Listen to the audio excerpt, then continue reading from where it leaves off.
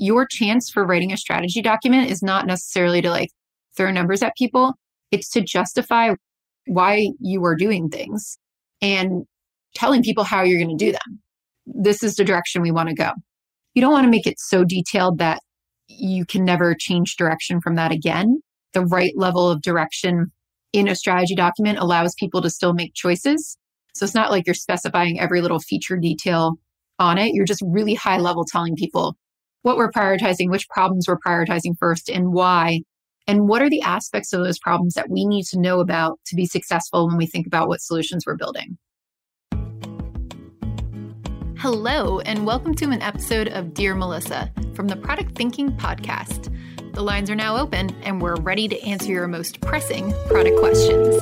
Which prioritization framework would you recommend and why? Hi, Melissa. Do you have any suggestions on developing a product strategy? Whoa. That's a lot of questions. All right, let's dive in. Hello, and welcome to another episode of the Product Thinking Podcast. Today, we're doing a Dear Melissa, and we are diving into your questions. I just wanted to remind you that I'm answering your questions, so please submit them. Go to dearmelissa.com. We go through all of these questions every week. We pick out the ones that kind of go together, and then we answer 3 a week. So if you have any questions for me, please go to dearmelissa.com and submit them. It could be about anything. I will say, too, if you try to ping me on Twitter or email individually, I'm not going to answer your questions. I'm going to direct you to dearmelissa.com because I just don't have the time to answer everybody individually. So that's why I started this, hoping that we can all learn from each other. So please go there and make sure that you get all of your questions in. Today, we're going to be talking about strategy. We're going to be talking about writing strategy documents. We're going to be talking about what happens when product owns a P&L. And we're also talking about 3 different types of product management and what those look like in different stages of companies. So that's what we're going to kick off with. All right, first question. Dear Melissa, I don't have nearly enough experience on this, but I feel like there may be 3 different types of product management depending on the stage of your company: early stage, scale up, and mature. Am I right? Did you know I have a course for product managers that you could take? It's called Product Institute. Over the past 7 years, I've been working with individuals, teams, and companies to upskill their product chops through my fully online school. We have an ever-growing list of courses to help you work through your current product dilemma. Visit productinstitute.com and learn to think like a great product manager. Use code THINKING to save $200 at checkout on our premier course, Product Management Foundations. All right, we're back and we're talking about different types of product management. You are correct, dear listener. There are different types of product management depending on your company. And it depends what the biggest push is in your company at that moment, what it needs to actually accomplish with the strategy to define how you do product management. Typically, if you're in a startup and an early stage company, it's characterized by rapid experimentation and finding product market fit. Having a long-term roadmap and a very robust strategy is not going to get you anywhere.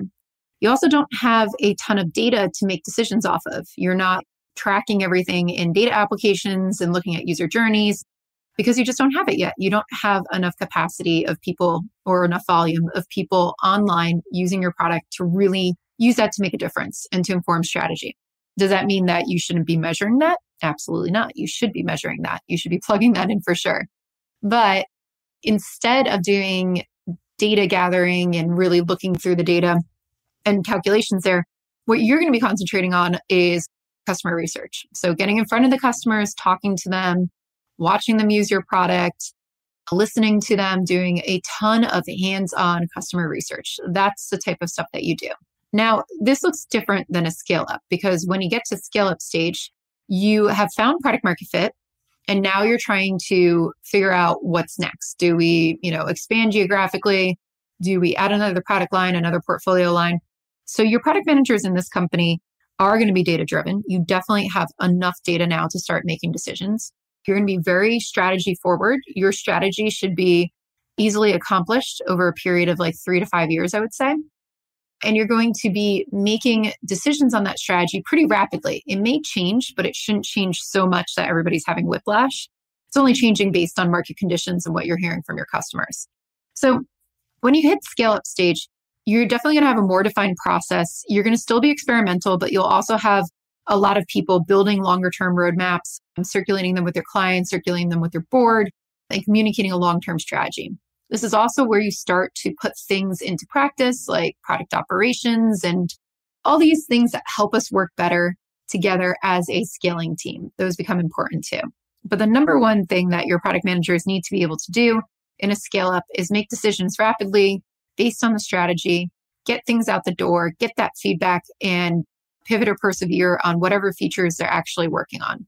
So here we've got to start standardizing and we've got to make sure that we're all working together going in one direction. So we have to focus. There has to be really, really good focus at the scale up stage. Now contrast that to the early stage. You may be changing your strategy like every day, depending on how often you're talking to customers. When you don't have product market fit, things will change so rapidly. And that's okay. That's what it's there for, as long as you're changing based on getting feedback from your customers. So it's going to be a little bit more stable in a scale up. Still going to be moving at like breakneck speed. You got to get things out the door. You got to be able to ship really, really fast. That's very important. Now let's look at mature companies. You found product market fit. You have a very robust portfolio out there of tons of products that people love. And now you basically have to stabilize and make sure that you can continue growing at a decent pace. We're not going at breakneck speed anymore like we are with scale up, but we are adding more and more people so that we can continue to grow and continue to dominate in the market that we're in. Product management in mature companies is a little bit slower. We're not kind of changing up our strategy all the time. We may have much longer term roadmaps. We will have longer term strategies. There might not be as much experimentation going on. When you hit the scale up stage and then when you get into the mature stage, you may have more defined things that you need to accomplish. It's just a matter of getting them done. You've done the research. You know what you need to be putting out there. You still need to test it, but it's not as blank space user research that we're doing. It's more of like, let's make sure this solution is the correct one to put it out there. In mature companies too, a lot of the product managers are picking up older products. They're dealing with tech debt. They're dealing with stabilization. So they need to understand how to do that for sure as well. In a mature company, process and making sure that we're all working together in the same way becomes really important. Tools are very important in a mature company. I would say scale up as well. But so we can get the information about what's going on out of them so that as leaders, we can start to keep track of 500 teams across our organization. That's really hard to do when you have absolutely no tools implemented or no way for you to get transparency into what's going on. So product management looks very different at each one of these companies. And that's why when you're hiring people too, you need to understand what you're hiring for, right? And what stage you're at. Now, there are mature companies that are launching new business lines inside of them or launching new products. In that case, you may want to hire somebody from an early stage company to help with that because they'll understand the rapid experimentation. But if you hire somebody who like thrives at product management in the early stage into a mature company, and then let's put them on the back end database that we're migrating into a new platform, they're probably going to be really bored. And that's probably not their skill set either. And that type of work is not experimentation driven, right? It's not uncertainty driven. It's more about get it done and make sure you get it done well. So it fits the needs of the people who are going to be consuming this new platform. So all those things you have to take into account when you go out and you start hiring product managers. Like what type of product managers are we looking for? I think a lot of mature companies can benefit from scale up product managers too, but you have to make sure that you're able to ship and deliver internally before you hire them. Can we get things out the door as a company is a really great question to ask because otherwise people are going to be bored. They're going to be sitting around like, oh, cool. I can't actually measure anything or see if people like this or adopted it because we can't ship. So I'd say fix that first and then go look for some awesome product managers who can help you deliver a lot of value to your customers. It's a quick overview of those 3 stages, but hopefully that helps. And I also tell people to think about what type of product management they like to do. Sometimes people gravitate towards one of those stages more often than not. I see other people gravitate towards industries, stage, type of company. It's all up to you. So it's a good thing to sit back and reflect on and say, hey, do I like one of these more than another? All right, we're going to move on to our second question. Dear Melissa, I often can construct a product vision in my head, but struggle to translate this into an articulate strategy document. Any tips on how to approach this? I love strategy documents. I think writing down your strategy and your product vision and all of this stuff is so key. And as product managers, we got to get better at writing. We got to get better at putting things down and making sure people can understand them. This is one of the number one things I look for when trying to hire a chief product officer. Can they clearly articulate their strategy? Nobody else is going to understand it. So you're all going to be going in different directions and the company will fail. So really important that you can write a fantastic strategy and explain it to people. It doesn't matter if it lives in your head. Other people have to understand what do we do to write a strategy document? This is an exercise I used to do with all my clients when we were deploying strategy across the organization. I make people write about 2-pagers, depending on what level of strategy they're writing. So I've worked with a bunch of CEOs before. Sometimes it gets a little bit longer, depending on how much work they've done already, but I try to keep it to 2 to 3 pages of going over what's the vision for the company, where did we come from, and where are we now in relation to that vision? What are we stopping? What are we going to start doing? And then how do we want to prioritize our new areas for growth? Are we prioritizing tech stabilization over everything? Are we prioritizing going up market? These are the strategic intent things that I talk about a lot in our podcasts and in my classes. This is where we start to prioritize them in that document. We usually write this out and it gets pretty lengthy, but we give details. And when it gets to strategic intents, we say like, I'll give you one example. It's like, hey, I want to go into the residential rental market with X, Y, and Z product. I don't want to go into the commercial market. We're not doing that this year. Just putting those lines in the sand is so important because everybody goes, oh, okay, we won't evaluate the commercial market then. Let's not think about that yet, not on our plate, but let's figure out how to prioritize residential. And everybody starts to work together that way.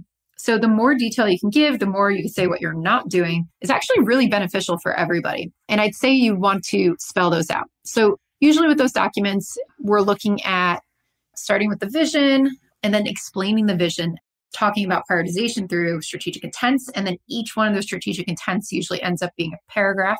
And then at the end, we're talking about like metrics and goals we want to hit. And ways of working, I would say, would be a good one there too. So those are kind of like the couple topics I do there. Now, let's say we're going into product initiative strategy. You're going to follow a similar format, but what it's going to be is really explaining the opportunity for this strategy and why we're prioritizing the things we are. So we start with the product vision. Then we are going to explain what that product vision actually means and what it doesn't mean. So when I say this is like, who is our persona? Same persona, different persona? Like, what's the person we're going after? Where do we find them? What are those people doing now?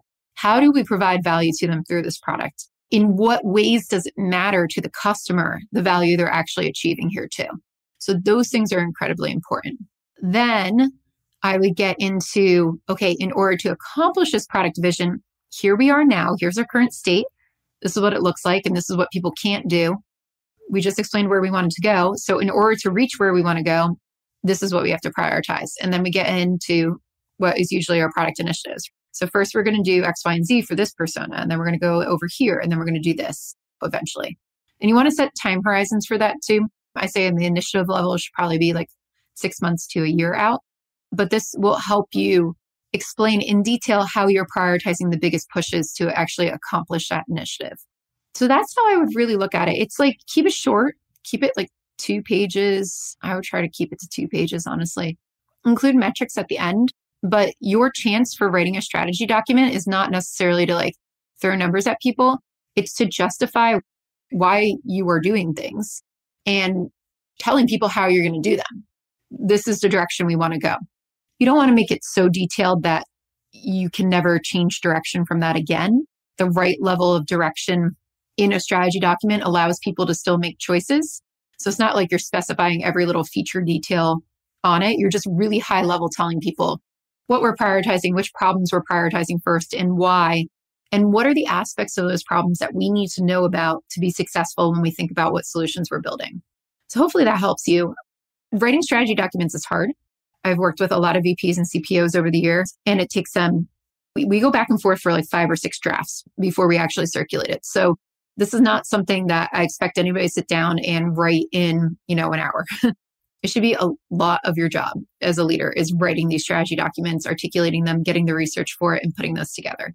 You're going to want to circulate it early with your stakeholders and with your boss and with any key people that will have a lot of input into it. And make sure they know it's a draft. Just say like, hey, this is a draft. Can you read it over? What am I missing? What am I not explaining? Do you understand what's going on here? And feel free to refine it until you get it right. That's the whole point of this. You just really want to take the time and spend the time on this so that you can get it right. So don't skimp. Start with a brain dump. Go back and start going through it piece by piece and making sure you're really hitting on those key components of vision, current state, prioritization of what we're going to do to get to the vision, and then explaining each one of those in great detail. All right, last question. Dear Melissa, could you share your experience of working with or consulting with product teams who own the P&L in a company? How does this impact relationships with more traditional revenue-driving teams like sales and success? Has this worked out well for the companies you've worked with? I love it when product teams own the P&L. Typically, in SaaS companies, they do own the P&L. We own the P&L in a SaaS company. If you're in an older company that has a lot of services, you won't see product directly on the P&L, but every new growth stage SaaS company out there, I guarantee you, product is directly responsible for the P&L, and people understand that, which is why CPOs are in such high demand right now, especially CPOs who understand finance. So how does that impact relationships with traditional revenue-driving teams like sales and customer success? You all work together. I think one of the biggest issues that we look at in organizations is saying that one team is responsible for the P&L. Like, no, if sales can't sell anything, we're not making a profit. If customer success can't respond to people's needs effectively, they will leave. Like, that directly impacts our P&L. Like, why are we separating this and saying like one team only owns the P&L? So when I talk about this with SaaS companies, like, yeah, product owns the P&L, but it's because the company is the product in SaaS companies. So all of sales, all of this stuff, it all contributes into it. Now, if you treat your executive team like, hey, we need to all work together on this, it becomes really easy. You're like, we're all contribute to this P&L. We all have our pieces to play. We see each other as a team. Those are the most successful companies that I see out there. The ones that understand like, hey, we're all in this together. I have a role to play. You have a role to play. Tech has a role to play. Marketing has a role to play as it relates to our P&L. And if we don't all get our stuff together and drive this forward, we're going to lose. Our company's going to go out of business. The ones who give P&L responsibility to just one division in the company, that's where things get tricky, where we start pitting people against each other. Why doesn't the head of sales have P&L responsibility? They should. So has this worked out well for the companies you've worked with? Yeah, the ones who understand that. And the chief product officer in these SaaS companies I was talking about in the beginning, they have P&L responsibilities, but they also know that everybody else has P&L responsibilities too. Like, if we can't all grow together, we're just going to go out of business. So we're tracking that, sales is tracking that, marketing is tracking that, all in different ways, and showing that how our different contributions help increase our profit and decrease our loss. The companies that think that one team owns all of this, no, I don't see them be successful because they don't understand that we all have to work together. Now, here's a different example too, I was just thinking of as well. Some larger corporations have a business line and they can operate with their own P&L on the one business line. But what they do is they put that P&L with the GM, and then they have a separate sales team and a separate marketing team. And that gets a little bit confusing because it's like, how do we know how sales is prioritizing what they're doing over there for our profit and loss if our whole company strategy doesn't have a lot to do with our business line this year and sales isn't prioritizing our selling? Like, that affects our profit and loss. Those types of things I just see not work out super, super well if that's how we're measuring success. You want to measure the success of each one of your business lines and product lines, but it's really hard to do that without the context of the overall company strategy, right? Like, we can't just look at one business line or one product line and be like, oh, that's got a great profit and loss statement over there. It's fantastic. It's like, cool. Well, was that the darling that we sold this year because it was a new product and everybody wanted to buy it? Of course, its sales are going to be fantastic. Everybody wanted it. And, maybe they didn't want the old product that somebody got stuck with over here, that person who owns that P&L. That's not great if the strategy is not prioritizing them. So these are the things that I think we have to think through as an organization. I don't have like a specific right answer about it, but I would say the companies I see who are successful understand that a lot goes into P&L, and it's not just every product for themselves. It's about working together as a team. And it's not just about product owning it or sales owning it. It's about everybody owning it. I think it's good when P&L live close to the product because people start to recognize that product is such a game changer in the organization. But I would say don't block out your revenue driving teams like sales and success, right? Like make sure they're involved in it. Make sure they feel like they're part of the team too. See if you can build some relationships with them and incorporate them into your strategy planning and prioritization and everything like that, because it's going to go a very long way for them. And they're still getting compensated as well. Sales usually by the revenue that they actually drive. So you have to join at the hip with them. You have to make sure you're keeping in touch. And that's really important. So you don't want to just be like, oh, you don't own the profit and loss, goodbye. You want to work together as a team. And I think that's the biggest thing that I could tell you is like, make sure everybody's working together and everybody's concerned about the P&L and working towards that. Product can drive P&L, and it does in SaaS companies. Like it is directly responsible for your P&L in SaaS companies, but other companies too. It's a huge driver of your profit and loss and of your revenue. And the more we appreciate that and tie it back to financials, the more power people see in product as being a strategic advantage to these companies. So hopefully that helps. Like I said, don't have like a specific right answer. I think it gets nuanced with every company that I've seen about how they set up and just the dynamics of how everybody works together. But I do think one of the biggest pitfalls I see is executive teams not working together as a whole team. Like if you are pitting your executives against each other and measuring their numbers differently and being like, oh, product's better than sales and blah, blah, blah, which I have seen, and it is toxic. It fails. It will fail and your company will fail. And I have watched that happen in real time. Something to think about too. All right, that's it for Dear Melissa this week. And again, if you have a question for me, please go to dearmelissa.com, submit it there. I like reading your questions. I like seeing what's on your mind. It can be about anything. Also, we have another product operations workshop coming up through Products Labs. If you are interested in getting in on that, go to productslabs.com. And under our training, you could see the new workshop for April and you can sign up there. We're doing these very often. So if you don't see this one, if it's sold out by then, don't worry. We'll have another one coming up soon. And if you're interested in the book that Denise and I are writing, it will be out later this year. But go to productoperations.com and you can sign up to be notified when that happens. We'll see you next time.